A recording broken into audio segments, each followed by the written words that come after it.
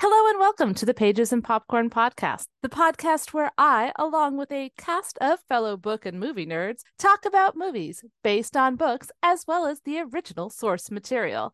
A couple of warnings real fast. Yes, there will be some barnyard language. Yes, we will do all the spoiler things. We want to be able to talk in depth about the endings, so proceed with caution. You can listen to all of our past episodes if you go to kmmamedia.com, click on the Pages and Popcorn podcast link, and see a back catalog of all of our episodes. One last thing, if you want to support the show, of course, there's Patreon and Buy Us a Coffee. Or you can do the best thing of all, rate and review us and tell your friends to listen. The more listens we get, the more likely I am to keep making shows. Okay, that about sums up the intro. Thank you once again for joining us on today's episode of Pages and Popcorn Podcast. It's Pages and Popcorn. It's Pages and Popcorn. It's Pages and Popcorn. It's Pages and Popcorn. First we read the book. Yeah. Then it's movie time. Yeah. Now it's time to talk. Yeah. And you know we're feeling fine. Yeah. Cause it's Pages and Popcorn. It's Pages and Popcorn.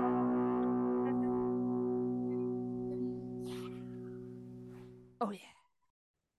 Hello and welcome to this episode of the Pages and Popcorn podcast. Today, Matthew and I will be discussing Agatha Christie's Death on the Nile. We will talk about the book, which was published in 1936, 1937, and we will talk about the 2004 Agatha Christie's Poirot A&E episode, Death on the Nile, as well as the 2022 Kenneth Branagh major motion picture, Death on the Nile. We will not be talking about the Death on the Nile that happened in the 70s because honestly, we didn't want to sit through it a third time. Also, we wanted to make sure that this episode could actually be listened to and wouldn't be too terribly long. So hello, Matthew. Hello. How are you? I'm right groovy. I am full of curry and hard cider and ready to talk about Death on the Nile. Okay. Well, there you go.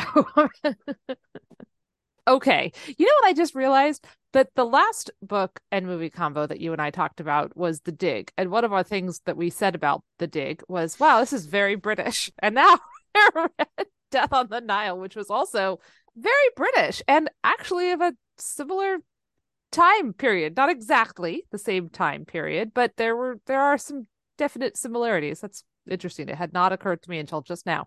The first book we did together was King Solomon's Mines, which was also very British.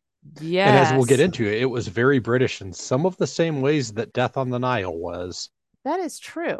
I suppose our non-British book and movie combos that we've talked about have all been for the crossover episodes with Ghost Anthropology, Amityville Horror. Amityville Horror. Yes, Calamityville Horror, and The Exorcist. Mm-hmm. Those were our... The Mothman Prophecies. That's right, the Mothman Prophecies. Although we did do The Big Sleep, which is very, very American. That's true. And we will be doing another of a similar type. But, faithful listeners, we will tell you more about our next book later, because right now we need to talk about this book, Death on the Nile. We have put it off for too long. I can't make this intro any longer. So here we go. I'm rearing to go. Death on the Nile. So Death on the Nile, work of detective fiction, British writer Agatha Christie. She needs no introduction. Like I said, it was published in the late 30s. And this is one of the Poirot mysteries. So she had some Miss Marple mysteries. She had some Poirot mysteries. She had, I'm saying some, it wasn't some. She had a lot. Anyways, here we go. Here's the book recap. The book starts off with us bouncing around the countryside, getting mini exposition dumps from random people. There is the heiress Lynette. She's very rich. She's very beautiful, and lots of people are jealous of her. She has a friend named Jackie who is not very rich, but who never wants to borrow money from Lynette. However, she does have a request. See, Jackie is in love with a simple man named Simon. He's also not rich. She wants Lynette to give him a job. Lynette says that she just might do that. She agrees to meet the young man. We move on. It is now 3 months later, and Hercule Poirot, I can't say his name. All right, Hercule? so Is it Hercule? Hercule Poirot. Okay, I got So here's throughout this episode, we're probably going to be making fun of his name and mutilating it, just so that everybody knows we're making fun of our own inability to pronounce French words. We're not making fun of French. or Belgium people or anything like that. Yes, for sure. I got Poirot down.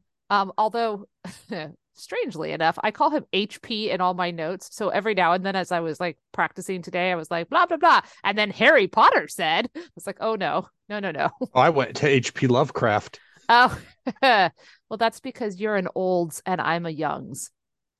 Moving on, we encounter hero Hercule Poirot. Hercule. That's just Hercule. Hercule. We move on to HP, who's on holiday in Aswan. He's getting on ready to board a steamer, called Karnak. It's set to tour along the Nile River. He notices Lynette and her new husband, Simon. Dun, dun, dun. The readers are told, another exposition dump, that the rumors have it that Lynette stole Simon away from Jackie. Well, anyways, these two are now on their honeymoon. They look very happy, very in love. And then Jackie shows up. She doesn't do anything, but she is there. And it is obviously a huge bother to both Lynette and to Simon. So Lynette asks Poirot to deter Jackie from hounding and stalking her. Lynette kind of has this idea that she can pretty much buy anything, but Poirot refuses this commission, and then he does unsuccessfully attempt to dissuade Jacqueline from pursuing her plans, but she cannot be dissuaded, and she's like, it's too late. I love him so much. She shows Poirot her little gun. She talks about the fact that she's like obsessed and that, Lynette is evil for stealing him away. And Simon's really just kind of simple and stupid, but she loves him so much. But it's all Lynette's fault that he left her, because that's what makes sense to Jacqueline. Anyway, Simon and Lynette decide they're going to give Jackie the slip. They're going to escape, get on this boat. Anyways, nope, she's there too. She's already on the ship when they get on the ship. So, oh no, they've been thwarted. The other passengers, our little set of characters, include Lynette's maid, Louise, her trustee, Andrew Pennington, who just happened to be there. What a marvelous stroke of luck. There's also the romance novelist Salome Otterborn, which I just call Salome the rest of the time, and her daughter Rosalie. There's also Tim Ellerton and his mother. There's the elderly American socialite Marie Van Schuyler and her poor cousin Cornelia Robson, and also Van Schuyler's nurse Miss Bowers. There's also an outspoken communist named Mr. Ferguson. There's an Italian archaeologist named Richetti. There's a solicitor named Fanthrop. There's an Austrian physician named Dr. Bessner. And if you're like, oh my God, that's so many characters, you're right. There are a lot of characters in this book. Anyways, while visiting one of their little ports of call and looking at Nefertiti's tomb and such things, Lynette narrowly avoids being crushed to death by a large boulder that falls from a cliff. Jacqueline, of course, is suspected of doing this, but she was actually still on the boat, so it can't be her. And then another character arrives, Poirot's friend, Colonel Race. He boards the steamer for the return trip. He tells Poirot that he is seeking a murderer among the passengers. So, multiple mysteries. The following night in the steamer's lounge, Jacqueline expresses her bitterness towards Simon. Then she shoots him in the leg with a pistol, but immediately breaks down with remorse and kicks the pistol away. She's taken to her cabin by the two other people who were present, which was Fanthrop and Cornelia. Simon is shortly brought to Dr. Besmer's cabin for treatment of his injury. Fanthrop looks for Jacqueline's pistol, but reports that it has disappeared. The following morning, Lynette is found dead, shot in the head. Her valuable string of pearls has also disappeared. Jacqueline's pistol is recovered from the Nile, wrapped in a velvet stole that Miss Van Schuyler had reported missing the day before. It appears that 2 shots have been fired from the pistol. Then we get into the part of the book where it's just a lot of interviews of people giving their stories and their alibis, and Poirot asking a lot of questions and muttering to himself. And to sum up, Whilst interviewing Louise in the cabin in which Simon is resting for some reason, Poirot notes oddness in the words that she uses. Miss Bowers, that nurse, returns Lynette's pearl necklace, which was stolen by Miss Van Schuyler because apparently she was a kleptomaniac. However, Poirot realizes that it's merely an imitation of Lynette's genuine pearl necklace. He also notes 2 bottles of nail polish in the victim's room, one of which intrigues him. Then Louise is found stabbed in her cabin. And Mrs. Otterbourne later meets with Poirot and Race in Simon's cabin, claiming that she knows who killed the maid. Simon loudly declares his surprise, and then before revealing who it is, Mrs. Otterbourne is shot dead from outside of the cabin. They still don't know who's the murderer. Then Poirot confronts Pennington over his attempted murder of Lynette by pushing the boulder. Pennington says, "Oh, yes, that was me. I couldn't help it," because apparently he'd been speculating unsuccessfully with her inheritance. He came to Egypt to have her sign paperwork because he thought she wouldn't notice. But of course, Lynette was like actually reading the paperwork. But Pennington has cleared because he was so flabbergasted. And of course, he only thought about trying to murder her, but he didn't actually murder her. And well, that's the end of Pennington. Nobody cares what happens to him after that. And nobody really follows up with the fact that he'd been embezzling. Oh, one last thing about Pennington. He did have a revolver, and it was his revolver that had been used to shoot Mrs. Otterbourne. But again, he's totally cleared. So then Poirot recovers Lynette's genuine pearls from Tim. It seems that Tim had this interesting jewelry thief ring going on with his cousin where they traveled to rich people's houses and then made copies of their jewelry and then stole the jewelry, yada, yada, yada. Poirot gives Tim a talking to, and Tim returns the actual jewels. And then there's no consequences for him as well because Poirot doesn't care. It's not murder after all, and Tim just gets to go off and be fine. More on Tim in a minute. Okay, now Race has realized that Rachette is the man that he's looking for. Nobody cares but Race, and so good for Race. And the authoress, Otterbaum, has a drinking problem that her daughter has been trying to hide. So that's why they're here, I suppose. And then Poirot tells Race, Bessemer, and Cornelia that Simon is the one who killed Lynette. The murder was planned by Jacqueline. The pair are still lovers. Lynette had deliberately and unabashedly tried to take Simon away from Jacqueline, and so Simon had decided to go along with it so he could murder her for her money. But afraid of the none too bright Simon being caught and executed, Jacqueline had concocted what she thought was a foolproof plan. So this is how they did it. On the night of the murder, Jacqueline deliberately missed Simon with that gunshot. Simon fell down and pretended that he'd been shot using a bottle of ink, on the handkerchief. Then everybody saw red on the handkerchief and they assumed that he had been shot. So anyways, when Farthorpe and Cornelia were distracted by Jacqueline taking her away and keeping her from killing herself and yada, yada, yada, Simon took the pistol, went to Lynette's cabin, shot her, placed the nail polish bottle that had contained the ring back on her nightstand. Then he returned to the lounge and shot himself in the leg.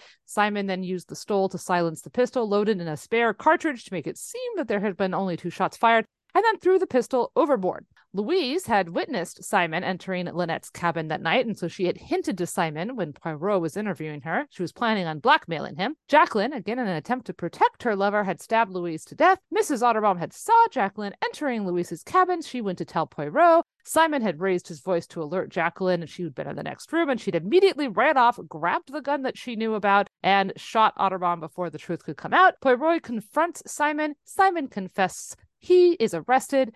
So are Jacqueline and Rachette. As the steamer arrives at their destination, the passengers are disembarking. Jacqueline gets off the boat, and then she shoots Simon, and then she shoots herself with another pistol that she just happened to have. So now they both get to escape the gallows, and they die there on the gangplank. And Poirot is pressed, and he reveals that he'd known that she had that second pistol. He had chosen to allow her to take her own life.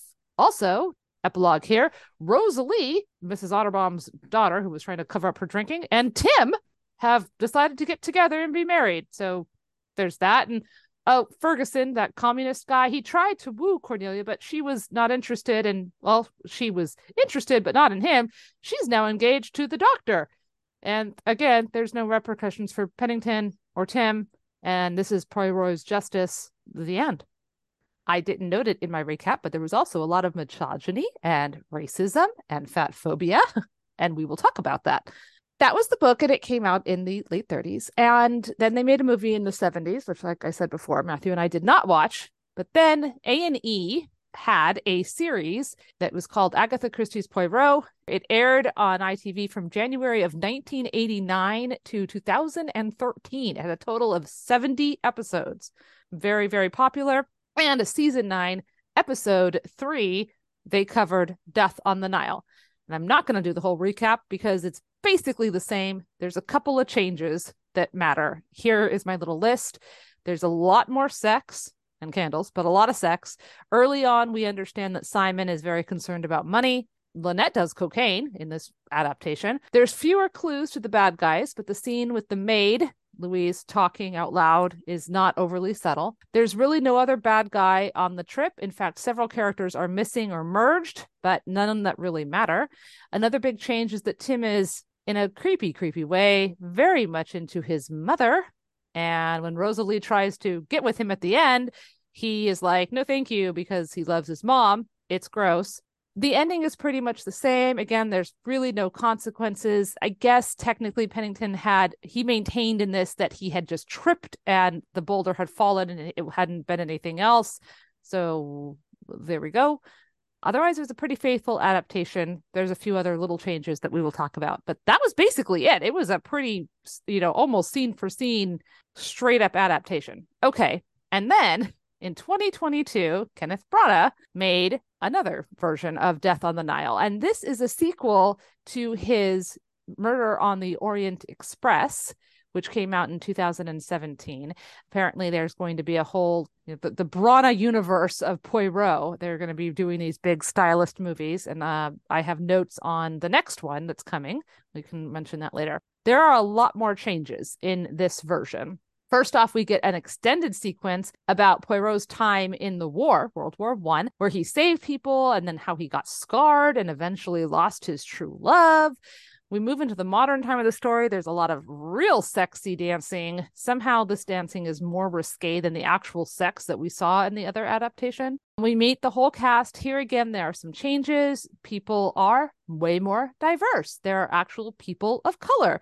And some of the characters are again left out or changed. Bowers isn't a nurse anymore, but the secret lesbian lover of the American socialite, Van Skyler. Van Skyler's not quite the same now. She is the godmother of Lynette. The Allertons have now both been renamed, and there's no creepy mother-son combo. Tim's been renamed to be Book, and he is actually friends with Poirot. The story progresses. It has the whole same thing: the broken engagement, the trip, the Nile, the murder.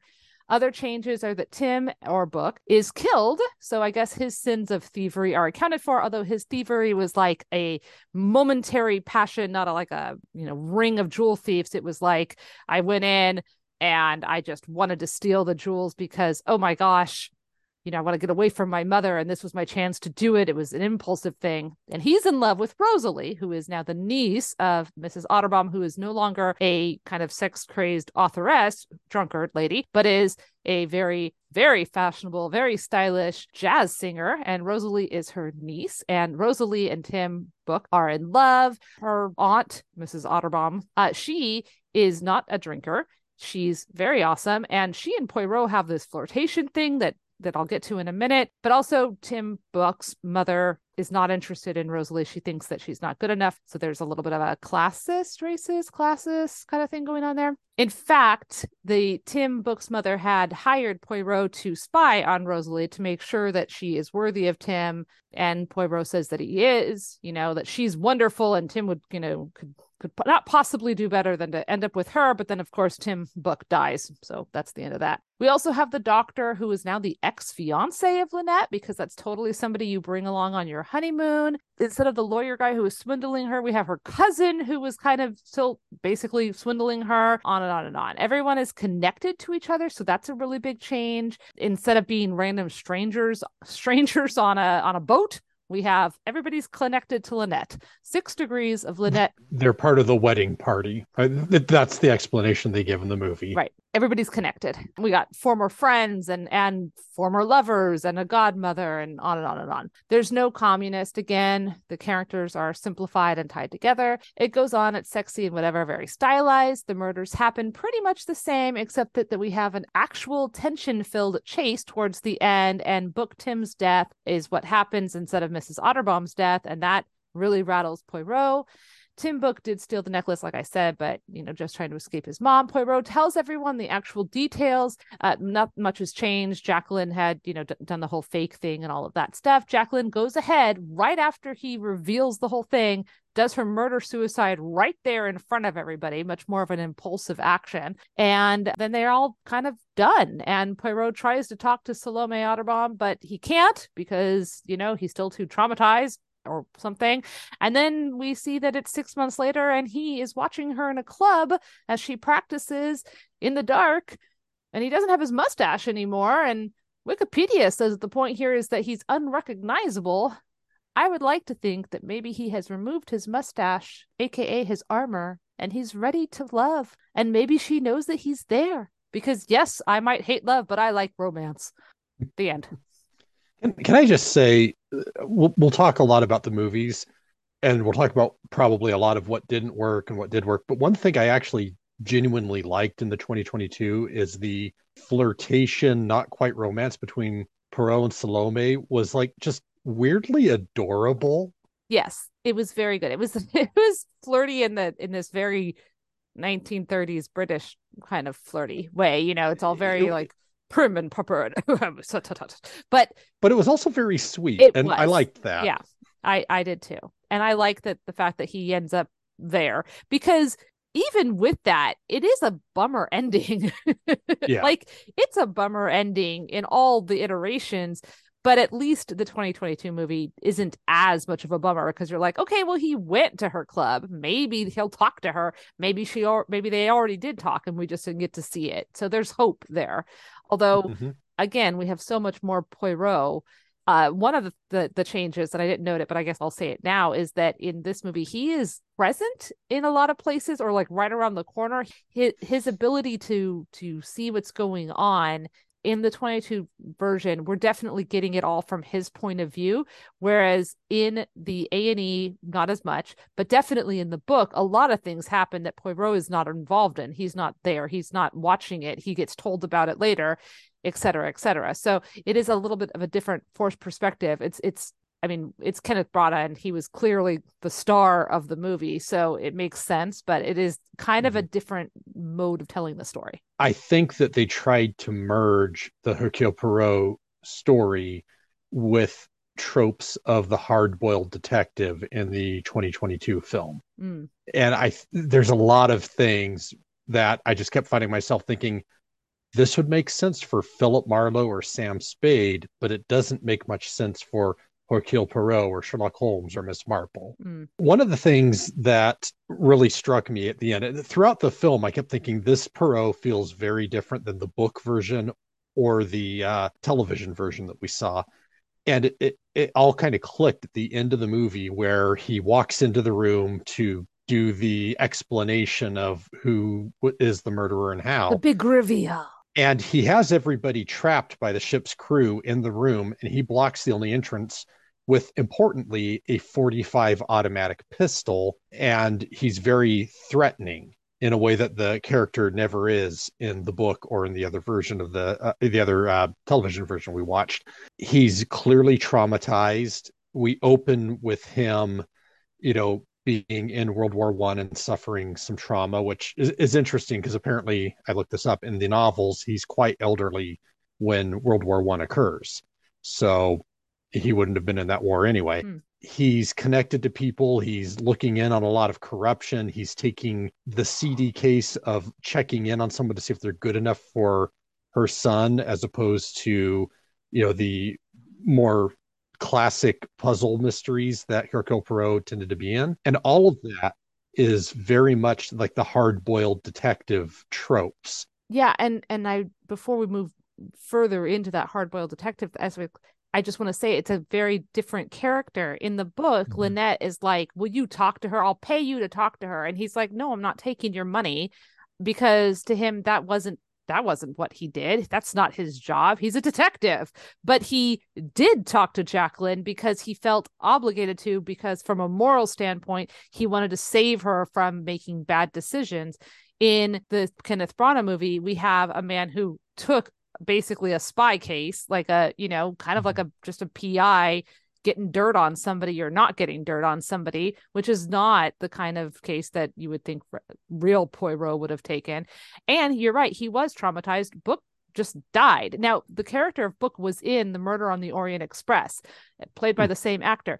And so, and in that movie, he was kind of like the sidekick character of Poirot, and he was kind of the sidekick character here too. But then suddenly, oh no, he also stole a necklace, and oh no, now he's dead.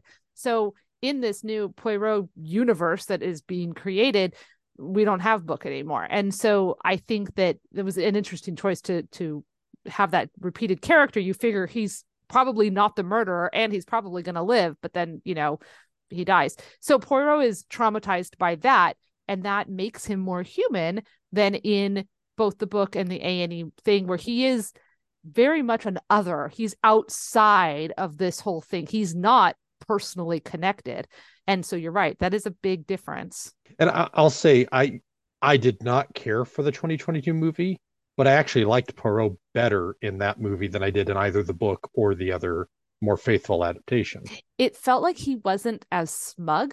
Mm-hmm. Which again, he really, it basically felt like he was the Belgian version of Sam Spade, as opposed to the Hercule Poirot brainy detective that we get from the book. Yeah, I didn't really care for him in the book. I was not rooting for him, but he wasn't really a character. He was a plot point. He was the thing who was solving the puzzle and then would then explain the puzzle to us, the readers.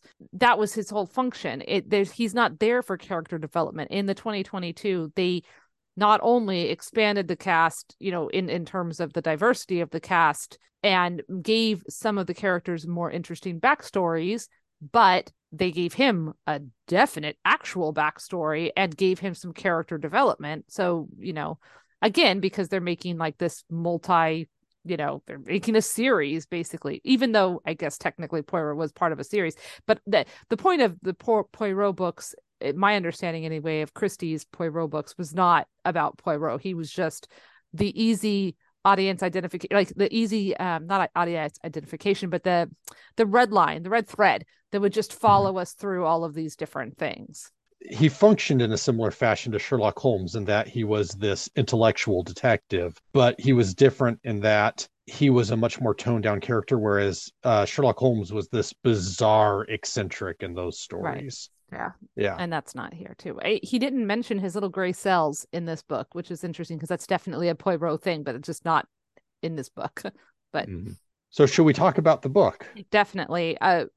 One of the first things I have to tell you, audience, about this book is that it is super, super racist. Like not subtly racist. And I'm not going to repeat all the things because that nobody needs to hear that. But they are in Egypt. And the way they talk about the Egyptians and the locals is really dismissive and horrible. They compare them to flies. They call them bad names. It is awful. It is so uncomfortable. There's also a lot of rampant misogyny in this book and some fat phobia. So yikes. And I should say, you and I have both read a lot of literature from this period in time. This was not unusual. I didn't think that Agatha Christie was particularly bad compared to other things written at this point in time, especially a lot of the crime fiction. But she was definitely very British in that she was only really concerned with people of a particular class. There's a book by Edward Said called Orientalism, and he talks about how the Middle East, North Africa, and West Asia is treated in, a lot of European literature and politics. And you see this book's like a case study in everything he talked about. The local people are just sort of downplayed. They're there kind of as a nuisance. Yes, there's these great monuments, but the monuments exist largely for the Europeans to come and appreciate, because the Egyptians themselves, of course, seem unconnected from it, which is just bizarre. And it's very much concerned about the British as a colonial power just kind of being a given. Of course, they're in control. The Egyptians can't control themselves. The British have to come and do it. And that's the attitude that Agatha Christie seems to take throughout the book. Yes. I'm going to read a quote from a thing. The one character who does arguably speak up for the Egyptians is denounced as a communist full of venom. That's Mr. Ferguson. And even he fetishizes Egypt as a land of perfect workers who apparently don't see death the same way the West does. After one murder takes place, he callously remarks to another steamboat passenger that she should, quote, look on death as the Oriental does. It's a mere incident, hardly noticeable, unquote. Another murder suspect remarks, quote, there's something about this country that makes me feel wicked. It brings to the surface all the things that were boiling inside of me, unquote. So it's not just that there's people using language and descriptions that today we would say, well, that's not appropriate. It seeps through the whole thing. And everything you said there, if you read Orientalism, calling that stuff out, the idea that these people don't view death the same way that Europeans do, which I mean is kind of true, but they still don't want to be killed. Right. They're not looking forward to it. The idea that the Orient, which would have at this point in time been considered the Middle East, West Asia, and so on, was this place where the Europeans could go and, essentially sow their wild oats or let their wickedness run free, was a common theme in a lot of literature, as well as part of the colonial policy of the governance of the area by European powers. So yeah, it's interesting that I read that book last year, and then I read this one. It's like, yeah, this is exactly what Said was talking about. Well, and then it's also interesting because obviously this is a quote unquote cozy mystery. It is, the whole point of this is just to have somebody die, or maybe more than one person die, in a confusing manner so that we can solve the puzzle. And that's fine. It doesn't actually really matter that they're on the Nile. It doesn't matter. They're on a boat. They could have been on the Orient Express. They could have been, at a British house, for the weekend. They could have been on a steamboat on the Mississippi. It doesn't matter. And so I know it doesn't matter, but there's part of me that wishes that it did. I think in the hands of an author who maybe wasn't just churning out these paint by number mystery books, the fact that they were in Egypt, like maybe the setting should have mattered. Maybe the tombs of the people that they were looking at should have had a parallel or been symbolic representations of the trauma that was going on the boat or something. Like, can you imagine if there could have been parallels, if they had looked at the tombs of these ancient people and in some way had connected, or there'd been a moment of self-realization or anything, and it's just not there. It's just trappings to be trappings, and I find that frustrating because I think that in literature the authors make choices, and I think that the choices that they make should have some kind of connection or resonance with the story that they're telling. And in this, it just didn't even freaking matter that they were on the Nile. Yeah, you could have set it on the space shuttle. You could have set it on a Mississippi steamboat. You could have set it on a train. Same story. I'd contrast it with one of Christie's contemporaries in a book that we read, The Big Sleep. The Big Sleep works because it's in Los Angeles. That story, you'd have to do some pretty significant changes to that story for it to be set anywhere other than Los Angeles. Right. The city matters. And it feels like this should have mattered as well. Especially when we do spend some time talking about the tombs and, this is Nefertiti's tomb, and who was she and how did she do this? And then there's a little archaeology mini, this guy's talking about how these things work and blah, blah, blah, blah, and giving us a little bit of history. And I'm like, this is really cool, but it's not actually relevant. It's just here. It's like there's a travel log that somehow got accidentally mixed into this puzzle mystery. And apparently that kind of is, because Christie would travel with her husband, who was an archaeologist, and then she would good for nothings. And then she would write about, the places they went and saw. So on that hand, I can be like, okay, she'd gone there and she was like, this is really cool. I want to make sure I put Nefertiti's tomb in one of my books. And I would just say, okay, but it should matter which book. It should matter that it's Nefertiti's tomb. Nefertiti is a very interesting character in history, and to just be a prop here for no reason it was frustrating. A lot of this book really frustrated me. I'm not a huge mystery reader. I like suspenseful things, and I like things that make me think and wonder and keep me engaged until the end. But this type of thing where it's going to get resolved, we talked about this off air, but there's the kind of mystery where enough clues are in the text that you could solve it as you read. And then there's the ones where it's just like, but I noticed that the author didn't bother to tell you, dear reader, was that there was a bullet in this table. Like, okay. And this book is kind of that. It gives you so many red herrings and it gives you so much information, but there's no way to actually figure out how everything happened because we're not Poirot and he knows things that we don't know. But at the same time, the who actually did it, I freaking called as soon as it happened, before either the second and third murder happened. Listeners, I was working in the other room. She came in, handed me a 3x5 card. I'd read the book already. She handed me a 3x5 card and said, "Here's what I think happened." I'm halfway through the book. And then she went back into the other room and finished reading the book. I looked at it. There were a couple of details that were off, but she absolutely had the people who committed the crime, and she had most of how they did it. Right after the first death, because it was so obvious. It was so obvious that there was one man left in the room with the gun. She kicked it under a chair. Then they left the room. There's one person in the room with the gun. They come back. They take him out of the room, and now the gun's gone. I'm like, well, dude, obviously he got rid of the gun. It even said that the window was open. Okay, so now I know he's thrown the gun out the window.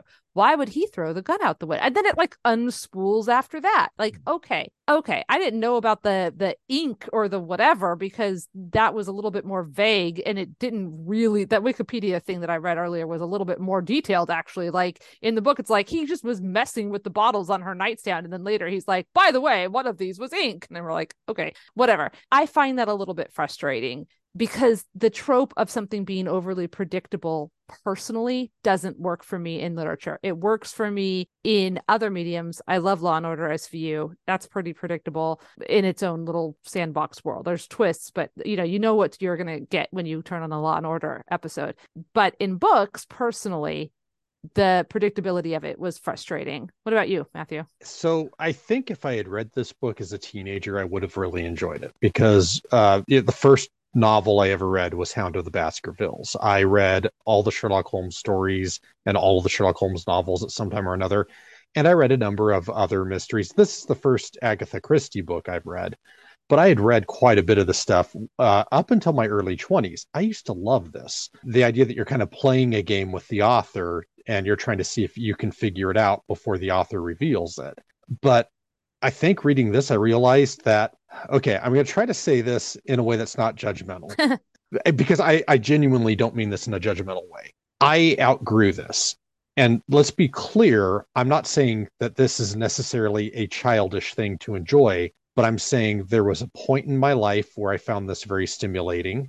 And then my tastes changed and I no longer do. I think you can grow into this sort of thing as well. But for me, I went through my phase where I liked this in my late childhood through my early 20s. And now I just don't. I don't find it particularly interesting anymore. So I'll say that I think that if you were somebody who likes that, if you like the idea of playing the game with the author, of trying to figure it out, you'd probably enjoy this. I didn't. I think that the writing style itself doesn't help that. I think this is an Agatha Christie book. It reads just like an Agatha Christie book. It is an Agatha Christie book. You could plop yourself in the middle of almost any Agatha Christie book and within a couple pages know that you're reading an Agatha Christie book. And that's great. And if that's what you want, that's what you want, and that's good. But it is repetitive, and it's a lot of dialogue where people are repeating things or saying things and then telling somebody else what they said and going back and forth. And it almost feels very padded because there are so many red herrings. And I don't know, somebody probably has done this on the internet. I don't know how many red herrings is normal for an Agatha Christie book. I don't know if this is like, a gluttony of red herrings or if this is normal, but there are so many red herrings that it was a little frustrating. But one thing I did like about the book, and I think they actually did a decent job in the 2022 movie. I think actually they did better in the 2022 movie, is that everybody on the boat had a motive. Mm-hmm. And in the book and the A&E TV special, they are not connected. They're technically strangers, but there is very loose connections. It's like this person knew somebody who blah blah blah back in the day. Okay, so that's like there's their motivation, their potential for being a suspect. In the 2022 movie, it was real obvious. We're all part of the wedding party. We're very closely connected to Lynette, and literally everybody has something. Now, some of those reasons are a little bit vague. Oh, when Lynette was a child, she was racist towards Rosalie one time. But then she stopped being racist towards Rosalie, and then they became really good friends. So is that a motive to kill her like years and years later? Probably not. So some of those motives were a little but at least they were there, and the fact that it was connected and these were connections was again interesting. I think it's a very different story to have a bunch of people on a boat and then somebody dies versus having a bunch of strangers on a boat and then somebody dies. They're kind of two different stories. I went and looked up a lot of people's analysis of Agatha Christie's writing in general. And I discovered that there's basically three schools of thought on Agatha Christie. There's the people who don't like her writing, and they almost all seem to say the same things, which are they find her writing to be just sort of workmanlike and uninspired, and they get tired of trying to solve puzzles. Very often they talk about it being repetitive, so you'd definitely be in that I guess school. I'm in school number one. Okay. Then there's the people who say, yes, her writing's very workmanlike. Her books are puzzles. It's basically like doing a crossword puzzle or Sudoku. It's a game. Her writing is exactly what you need for that. And hey, you know what? Fair enough. I got no beef with those people. Sure. I think that they've got a good point. Most of the people who like her writing describe it that way. But I have discovered that there's a very small number of people, one of whom, and the person who I kept coming across was Sophie Hannah, who was hired to write a continuation of the Hercule Poirot novels. And they will say, no, Agatha Christie was actually a brilliant writer, and you all just don't get it. And by the way, her characters are not the two-dimensional plot devices you all say they are. They're very deep characters. It's just that you don't understand their depths until something's revealed at the end of the story. Again, this is the only Agatha Christie novel I've ever read. Maybe there's a point to what they're saying, but Sophie Hannah and the other people who I saw who brought this up kept pointing to Death on the Nile as a great example. And no, these characters are two-dimensional. Oh, we learn more about them when what they did is revealed. Yeah, but what we learn about them is stuff that's essentially convenient for the plot. It's part of the puzzle. It doesn't really tell you anything about character depth. Yes. People, unsurprisingly, we were talking about how the 2022 movie turned him into kind of a hard-boiled detective in the mold of like Chandler and Hammett.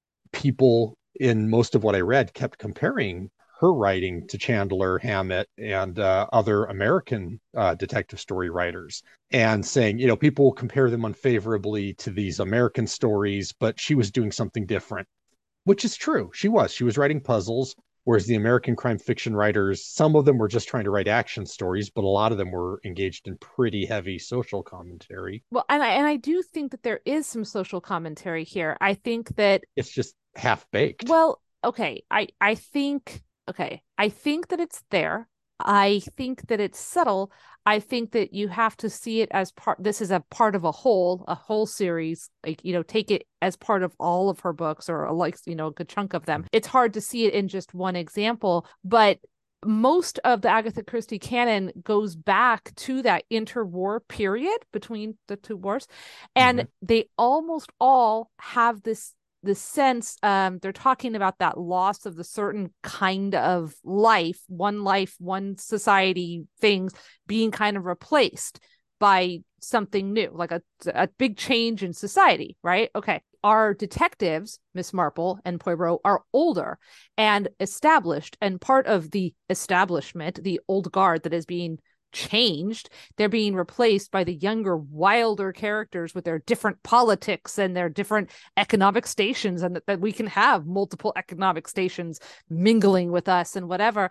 And like they Marple and Poirot see these younger people with their loose morals, and it's up to Marple and Poirot to right the wrongs and to reconnect the world and put things back into the boxes where they're supposed to be and give order and stuff. And so that is a type of social commentary. Now, whether or not I agree with Miss Christie that this change is bad, because it seems like what she's saying is that these changes are bad, I definitely disagree with that. But that is definitely a theme that's happening, and we definitely see that in this book. Fair enough. The construction of the imperialist identity is so deeply embedded in the bedrock of British literature, whether this comes as depictions of war and veterans or, reckoning with the legacy of colonialism or whatever it is. But it definitely has that us versus them kind of a thing in a lot of British literature. And this definitely has. Christie's own interests led her directly on this path. The crime novels require an us and them reality. It's usually in the form of the evil other, because even cozy mysteries demand that there's an outsider lurking, and even if they've become part of the inner circle, like their motives are suspect.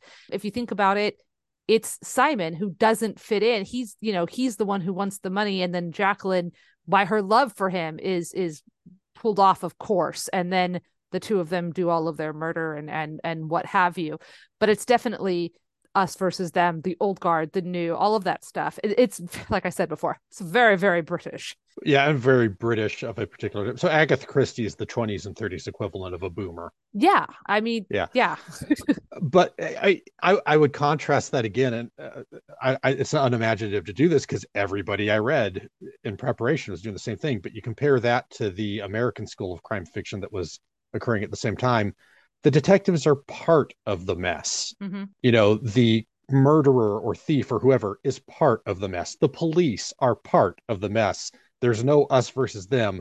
There's just the big mass of us that is a wreck. Well, and I think that kind of goes too. In American culture, we don't have the same kind of class system. We have a class system. Let me be very clear. That is, we like to tell ourselves we don't, though. Okay, true. But we do. And even the ones that we do, it's stratified unless you're in somewhere like New York with high society, which is its very specific small world. But America's big. We're a lot bigger than England, and we don't have a monarchy. And we have this rugged individualism, and like a lot of our American identity is wrapped up into that. And so it makes sense that in American crime fiction, and it wouldn't be about the gentleman detective who traveling about and solving things and whatnot. That is very much of a British European conceit. Mm-hmm. The American detective is a working schlub. Yeah, because that's the everyman, and that's what Americans really like. We like the heroes that are, of the people. So, I mean, then that kind of gets to the question, then, should we keep reading Agatha Christie? Should we keep making Agatha Christie books into movies? Or is that like something that maybe needs to stop? I think the question of should we keep reading things from the past, yes, for two reasons. One is, for some people, is just going to be a pleasure in it. If you like the puzzle mystery, odds are you're going to like this. But there's another reason, which is that in order to be able to figure out where we want to go, we kind of have to know where we were. Agreed. And reading something like this and understanding that, the casual racism, the casual misogyny, the, kind of imperial outlook where the people who already live there just don't really matter that much. That's important to understand. And so, yes, I think we should continue reading Agatha Christie and, other writers from that time period. Just like I think we should read H.P. Lovecraft. That guy was a raving racist, but I think we should read him because you need to understand that mindset so that you can avoid falling into it. And I don't want to derail us into a whole conversation about cancel culture, but it is, I feel like, kind of relevant. There's been a big discussion in some circles that I am loosely associated with about Gone with the Wind and whether or not we should still be watching Gone with the Wind, because there is something to be said that this was epic and it changed.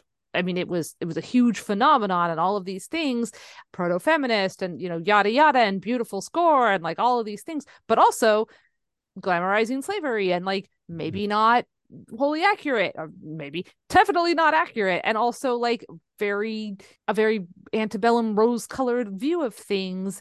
And that's not great because it of the way that it's treated. There's, the consequences or the lack thereof. And I don't know exactly where I fall on a lot of this, but I would say that I think we should read Gone with the Wind, but I don't necessarily think that we should watch Gone with the Wind. Does that make sense as a distinction? Because I feel like one is saying here is this thing in history, and we can read it and we can think about it and we can discuss it and we can teach it in school and say, look at this is wrong. But what does this tell us about not the period that it's portraying, but the period in which it was written, like an Agatha Christie book? I think that you could teach this in a class. In fact, I've taken classes where we read Agatha Christie books and we talked about the time it was written, like we've just been doing now, not necessarily about what it's portraying, versus today in 2023 making another Agatha Christie movie, because all the changes that have to be made in order to make it palatable. And I don't know if we need to keep revisiting the well of, or like make up new things. We know, we've seen Knives Out and Glass Onion. We know that they can make modern day puzzle movie mysteries that don't have to be taken from a source material, that you have to cut a bunch out and merge things and change this and blah blah blah blah blah. Make something new instead of revisiting a well of something that's kind of tainted. That's my view. So I'm going to bring up something that I never thought I would bring up in a discussion of Agatha Christie, but that's Looney Tunes cartoons. Okay. If you know anything about animation history, you know that the Looney Tunes cartoons that Warner Brothers made in the 1940s were extremely racist. So that left Warner Brothers with this quandary of what to do. They wanted to release a lot of this to DVD, but they weren't really sure what to do with something that was just so, frankly, highly offensive. And if you cut the offensive parts out, then you were left with snippets of animation that made no sense. So what they ended up doing was they released them on a DVD set that included an introduction by, I think it was Rex Reed. It was a film critic. I think it was Rex Reed. I don't remember for sure.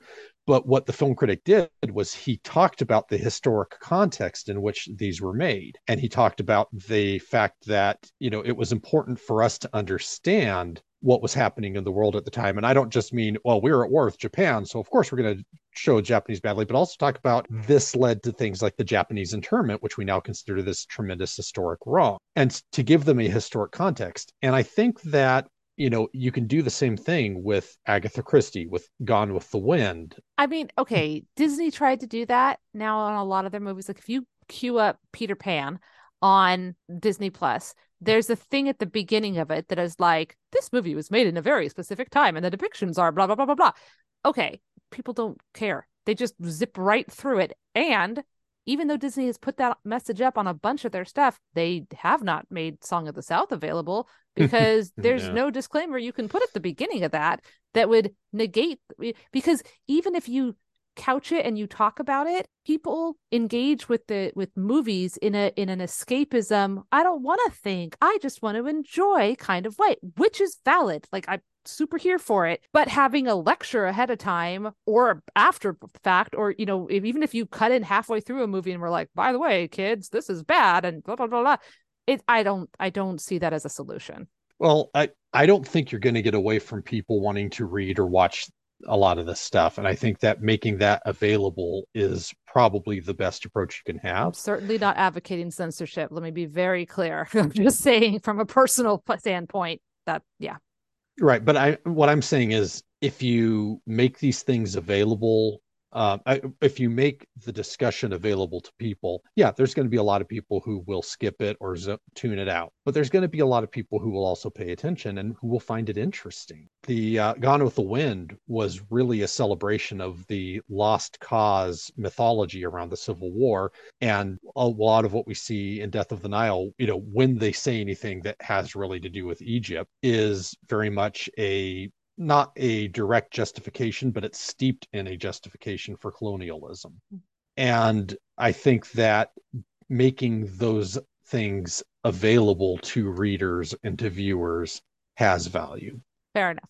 So speaking of the the Egyptians in the book, they didn't exist except to be, a hindrance and a blight upon the pretty scenery, etc. And occasionally to help run the boat Oh yeah, when the they didn't have a white servants. person who could be doing it instead. They were definitely the servants. Yeah. The steward did this, the blah blah blah blah blah. But they're, okay.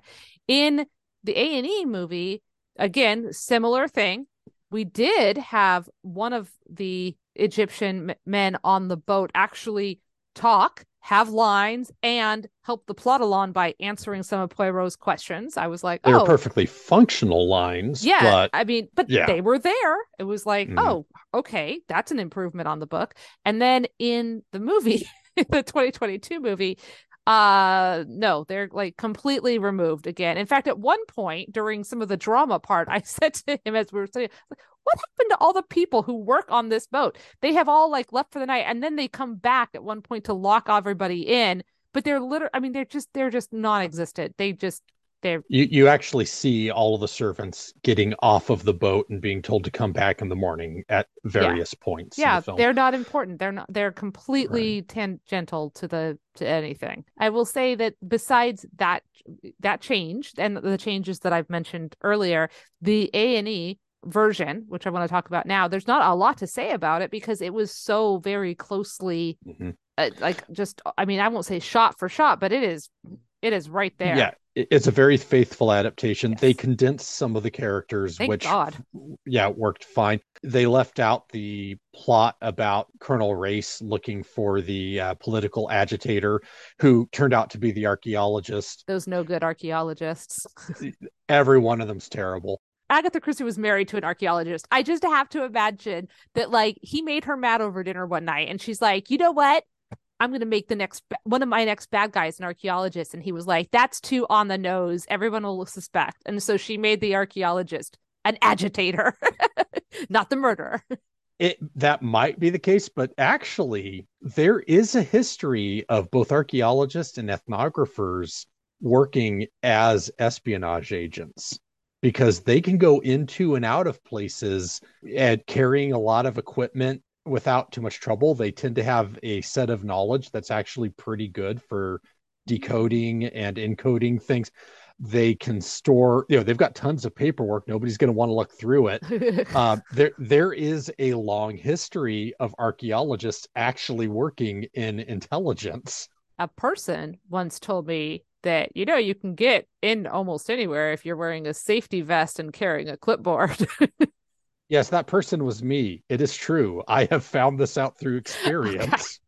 This podcast is for educational purposes only.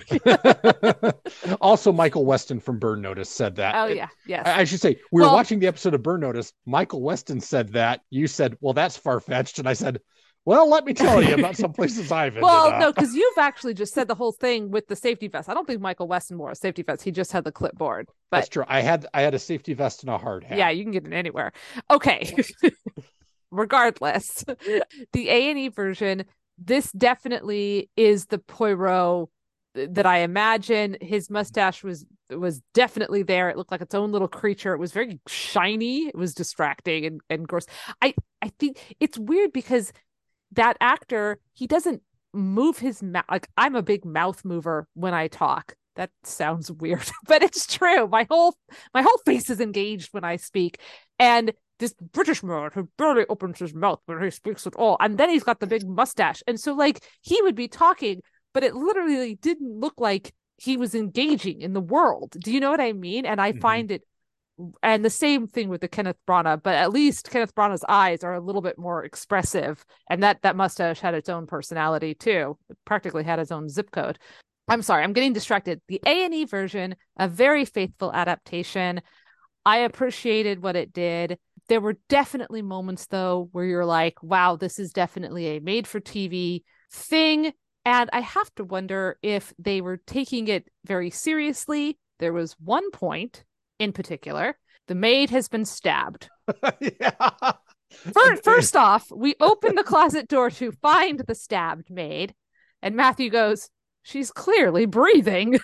Yeah, it was not even subtle. It was really obvious that the actress who's playing a dead body is breathing. And then, if that wasn't bad enough, when they do the whole, let me tell you what happened, And then we're gonna show it to you in Cinevision, where it's like the lighting is just a little off, so you know it's a flashback. When Jacqueline comes running into the room with the knife to come after the maid, Matthew, tell us what we heard. We heard the from Psycho. Seriously, as she was stabbing her, and we both I- just I- laughed. It didn't sound like the music from Psycho. It was the music from Psycho. And that just totally takes you out of it, first of all. And also, it just makes it campy. I mean, it just, okay. So, Which is a shame because by and large, of the two films, I think that the made for TV one was actually the better movie.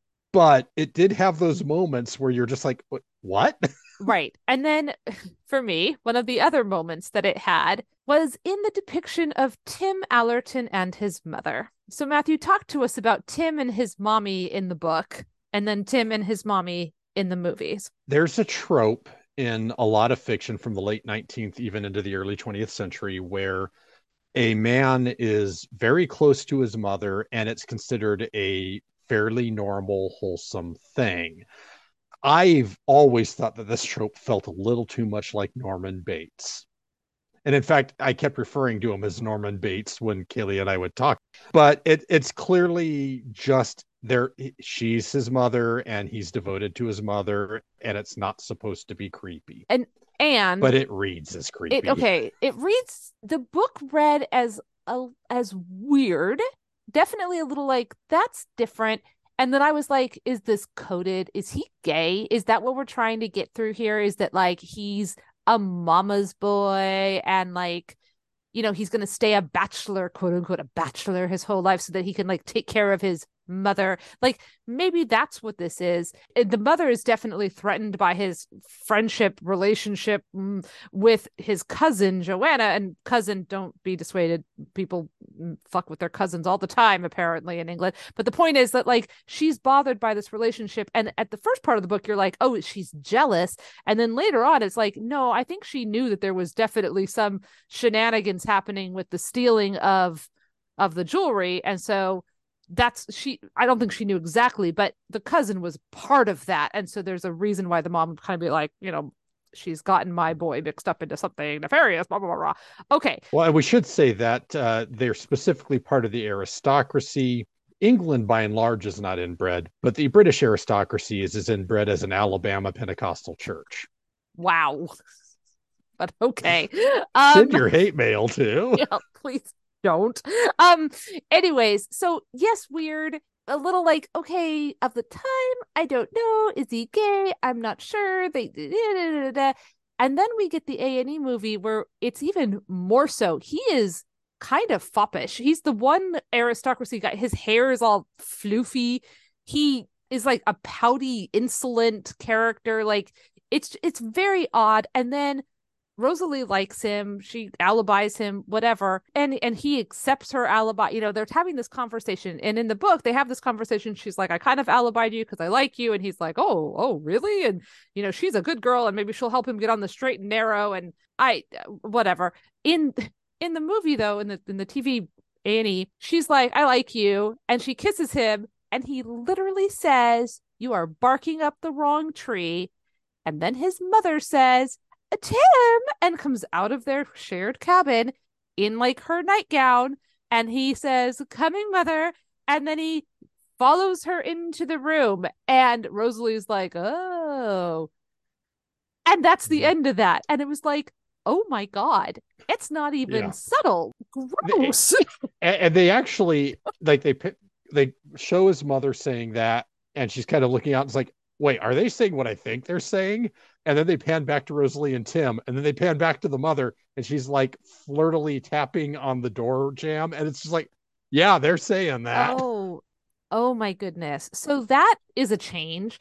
And I don't know if like the people making that were like, well, this was implied in the book, that I like just didn't want to go there in when I was reading the book, and they were like, we're going to make it really obvious for people in the 90s to, you know, or I guess the early 2004 to know what's going on here, or if they just wanted to put something extra splashy in because the rest of this had been so cut and paste. I'm not sure. I was very worried. And then about what they were going to do in 2022. And in 2022, they just made her an overbearing mother who nobody's good enough for her son. definitely still part of the aristocracy, all of that. Did you get the vibe, though, that one of the reasons why she didn't like this Rosalie was that she was Black, or just that she was low class, or just that she was like a woman who was working for a living, or what? They left it very, very vague. Intentionally vague, I feel like. Yeah. So here's the thing. I think that the made for TV movie was the better movie. I think that with another draft of the script, the 2022 movie could have been a really excellent movie, but they didn't quite go where they needed to make it excellent. Hmm. Let's talk about the fact that they bring in a much more ethnically diverse cast. Yeah. That's potentially fascinating. Mm-hmm. You've got like the Pennington's replaced by cousin Andrew, he's clearly of Indian descent, but he speaks with an upper class British accent. Right. Okay, so you've got this guy whose family is clearly from a place that is under the brutal control of the British colonial government, visiting another location that is under the brutal control of the British colonial government. At one point, he even makes a comment about how he hadn't told anybody he had a gun, because if they see a brown person with a gun, they'll hang me before they even have a chance to ask why I've got it. They're clearly hinting at some interesting things, but they never really come out and deal with that, Mm-hmm. which is a shame because there's so much you could have done with that, and it would have made for a much better story.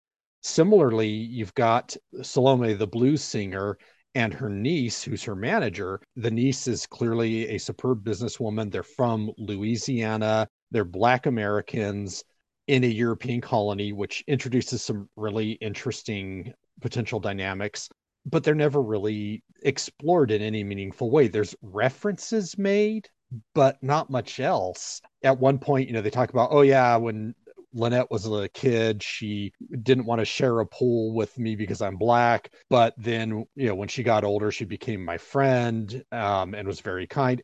And the line that Salome says is, if I was going to go kill everybody who was, basically racist to me my whole life, there'd be a lot of dead white ladies all over the Yeah, place. But yeah.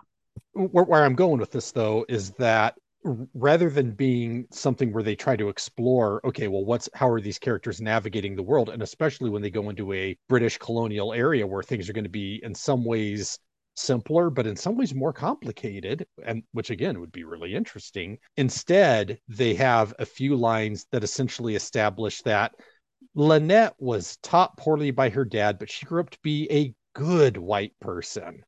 Lynette is white, but she's Jewish white. And to some people, there's a different. Well, she's of Ashkenazi Jewish ancestry.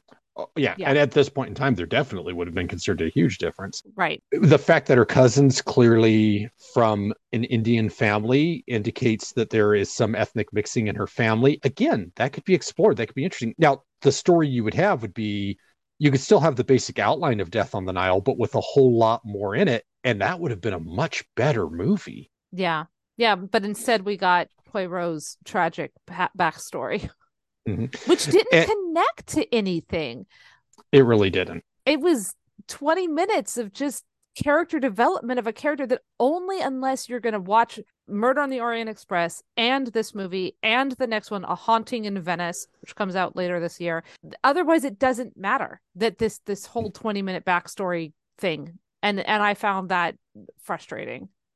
And I'll say there's another way that you could have had the more ethnically diverse cast and had it work, which is you could have basically just gone the direction that like the TV show Briscoe County Jr. went, where, you just don't remark on it. It's just a given. There's Black people, there's Indian people, and so on, and everybody just kind of accepts it. It's not the real world. It's a fictional past. Mm.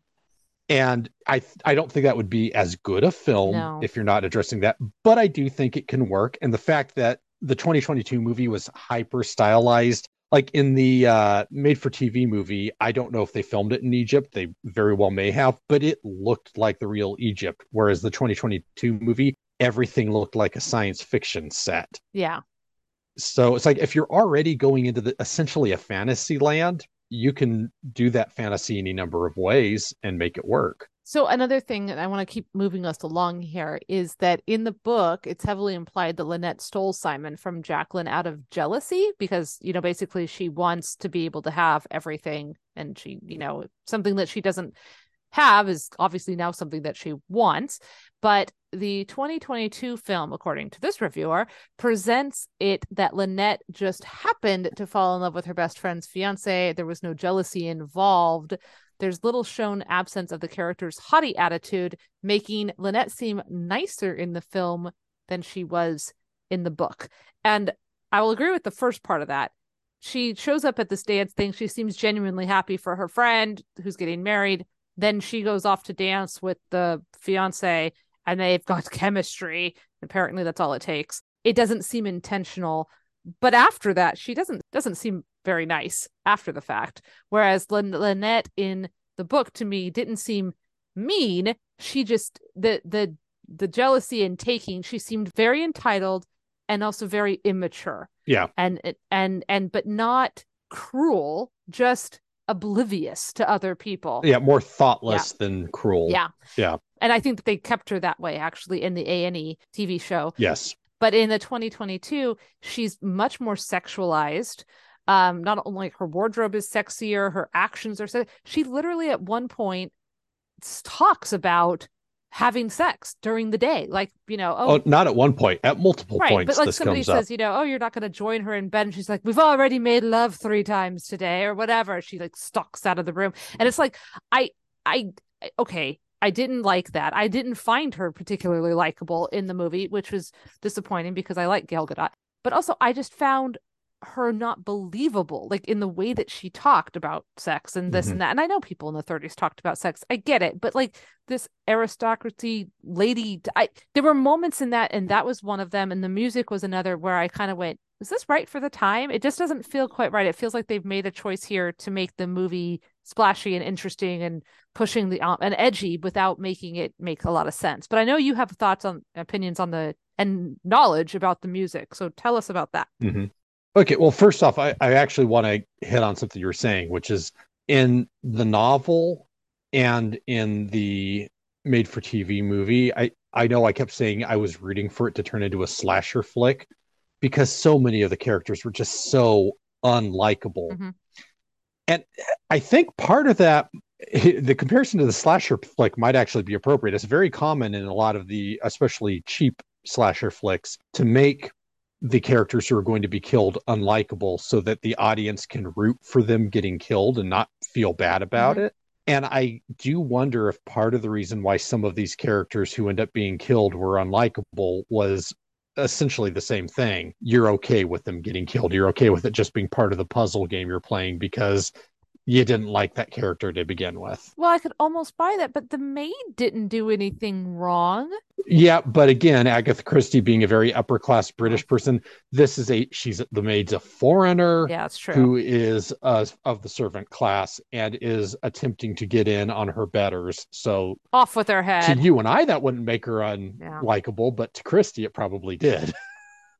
Yeah, expendable, I would feel like. She's probably expendable. So I don't know. Also, like Mrs. Otterbaum, that was the authoress who was drunk, and like that was a relief for her daughter that she's dead now too. Mm-hmm. I think that the only death we're really supposed to feel sad about is Lynette's. And in the book, I didn't feel sad about Lynette's death. I mean, actually, I will say I felt sadder about Lynette's death in the book than I did in the movie. But even then, like, you knew somebody was going to die and it was probably going to be her. Like, it was, it was just all over the place. You basically got on that boat with like an arrow over her head, said, soon to die, soon to die. So, yeah. Okay, but talk to us about the music. So the music's kind of interesting. In the 2022 film, I kept thinking as we were watching it that, man, they'd have scenes where somebody's singing. And I kept thinking, that doesn't sound like somebody singing. That sounds like an old recording of somebody singing. And I was right. Oh, okay. And specifically, it was Rosetta Tharpe, who is awesome. Oh. If you've not listened to Rosetta Tharpe, pause this, go look up Rosetta Tharpe. You'll be glad you did.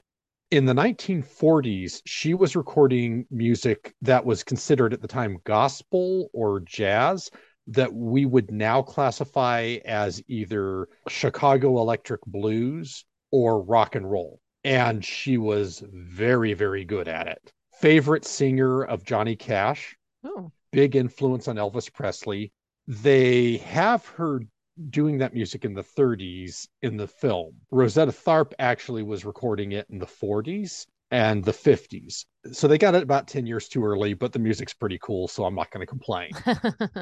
Rosetta Tharpe herself is an interesting character, though, because essentially it was well known that she was actively in a romantic relationship with another woman while she was at the peak of her gospel music career. Hmm.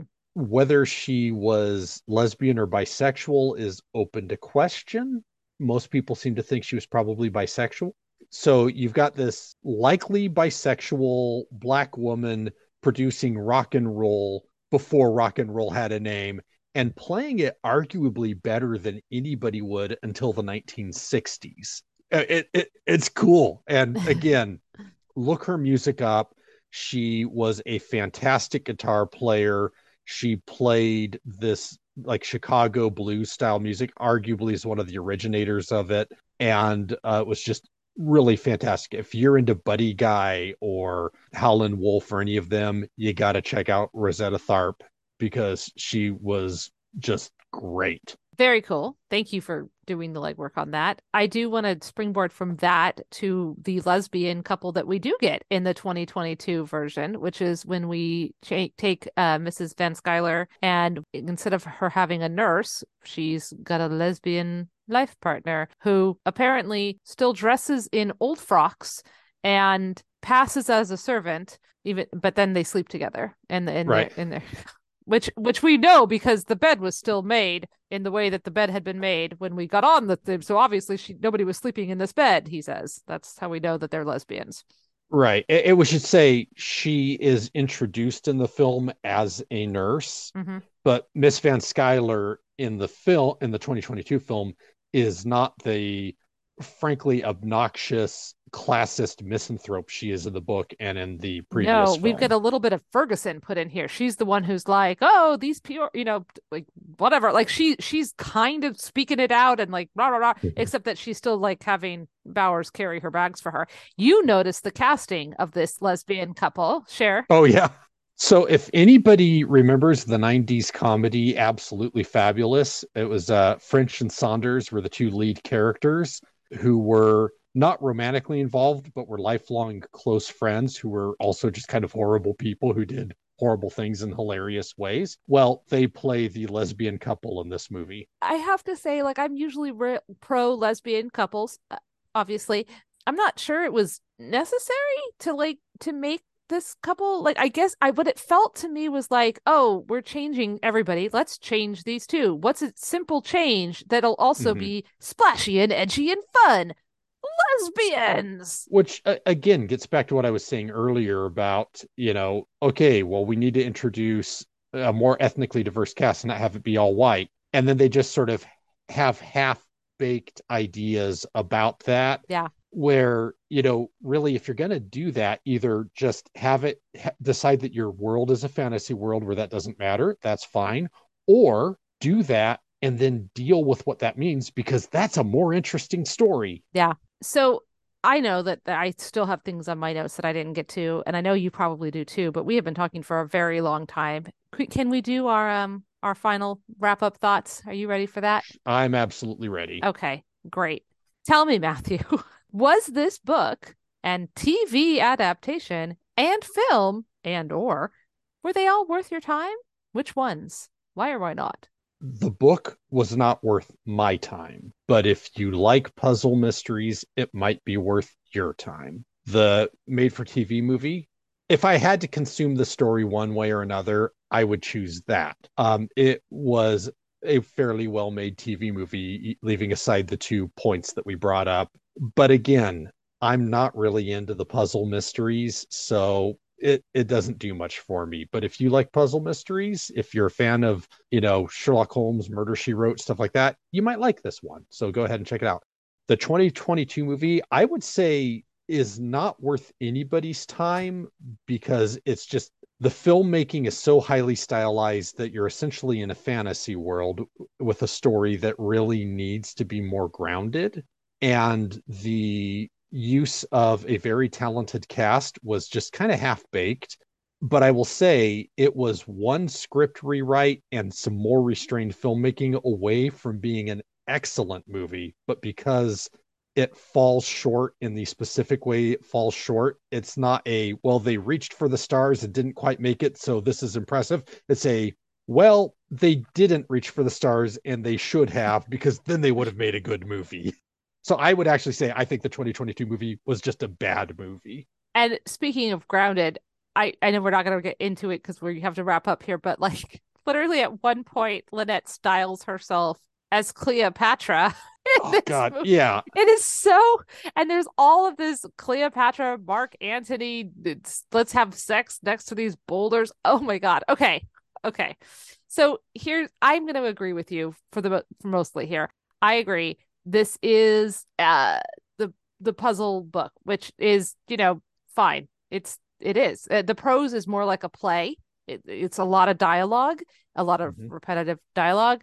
The quick fix is either comforting or frustrating. But it's an Agatha Christie book. You know what you're going to get with an Agatha Christie. Even if you've never read an Agatha Christie book, I feel at this point in our culture, you kind of understand what you're going to get in an Agatha Christie book. And this is a quintessential Agatha Christie book. So if you're into Agatha Christie and you haven't read it, you should read it because it's an Agatha Christie book. If, however, you're like, oh, I don't want to read about people being described as human clusters of flies, etc. Don't read this book. It's fine. You don't have to read it. There's other books out there. And if you're intrigued and you want to deal with the Agatha Christie puzzle situation, I think that the A&E special was perfect in that regard. Like it had all the things and it wasn't as obviously racist because it was made in 2004 and it was fine. And I think it kind of hit all the parts of the story that works for the people who the story works for in a good way. And I would say, obviously, we've talked to this one to death, dun, dun, but if you're into it, there's all of those episodes that A&E, it's on Prime. You can buy each of them for $3 or buy the whole series or whatever, and probably even get them from your library. It ran for years and years. There's 70 episodes of this, and the production values were good. It did look like they were in Egypt. They also used the psycho music during the stabbing scene. So, like maybe it's not high caliber, but it was good caliber. As for the 2022 movie, I cannot recommend it, except that I feel like this is one of those movies that maybe it's fun to watch when you're drunk and other things are going on, or maybe make it into a drinking game, or if you're going to have like a marathon, or I don't know. I can't even then. You know I what? don't know. Actually, I can think of the absolute perfect way to watch this movie with the silhouette of a janitor and two robots on the bottom of the screen making I wisecracks. mean, that might actually work. I can't recommend this movie. I think if you want to see the story in on your screen, the A&E version is the way to go. And if you're not interested, if you're just watching it because of the names, all of these people are in better things. Mm-hmm. Many, many other better things. I don't know why else you'd watch it. You're either watching it because you want to see the Agatha Christie on the screen, in which case you should go watch the A&E, or you're watching it because you love Gal Gadot, in which case go watch Wonder Woman, not the 1984 one, but the good one, the original one. If you're like, that character from Game of Thrones, the redhead you get or Yvette, who said, nothing, Jon Snow. If you love her, this is not the movie to watch to see her. She's in it, sure, but man, she's better in Game of Thrones. Everybody's better in their other things. Mm-hmm. Okay, there you go. That's it. That's my thoughts. Yeah, I'll say this just as a parting thought. Now that I've read this, even if I had liked it, I don't think I'd ever read it again, because I've gone back and reread some of the mystery stories I read when I was younger and that I enjoyed when I was younger. And now that I know the answer to the question, there's just no excitement in it. I have gone back and reread, American crime fiction writers of this time, some of the books multiple times. And because those books are about something other than the big reveal of who did the what, they have reread value. Mm-hmm. Whereas this, I just don't feel like it does. Yeah, I would agree. There's no reason to reread a Christie book. I have two little things to say at the very end here. One is the next in the Kenneth Branagh series of Poirot A Haunting in Venice, which is an adaptation of Halloween Party, is scheduled to be released in September of this year. Brana will once again direct and be Poirot, and we will not be covering it on this podcast. Just gonna just say right there. And final thought here, the 2022 film was indeed nominated for the Best Action Adventure Film at the 47th Saturn Awards. Matthew, it lost to Top Gun Maverick. And here's the thing: you can say a lot of bad stuff about Top Gun Maverick in You terms of its better not. no, hear me out. In Oh. terms of its politics, in terms of what it's saying about warfare, you Mm. can talk a lot about that. But damn, it was a well-made movie. And it was an actual action adventure. Yeah, it was a very well-made movie. Whereas, I have to, why was this an action adventure? you know, I guess there was one scene where they ran around a little bit. if the 2022 movie really felt to me like somebody had hired Zack Snyder to make a Agatha Christie movie, and I don't know why anybody would do that. It just made me think of Zack Snyder, and I don't like Zack Snyder's movies. So Okay, well, there you go. Okay, well, Matthew, it has been really fun talking to you about this book and movie combo. And you're going to come back and talk to me again later. Do we want to, you know what? We won't say it now, but watch our social media, which is KMMA_media on Instagram. Watch KMMA media on Facebook. Watch the Pages and Popcorn thing on Facebook. Watch my Twitter and my TikTok or whatever. And we'll be telling you the next book and movie combo that Matthew will be back to talk about. It is another detective story, but it is a very different detective story. And that is coming later in the spring or early summer. So I'm excited about that. go Ruby. Indeed. Thank you so much, Matthew. And I guess that's it. All right.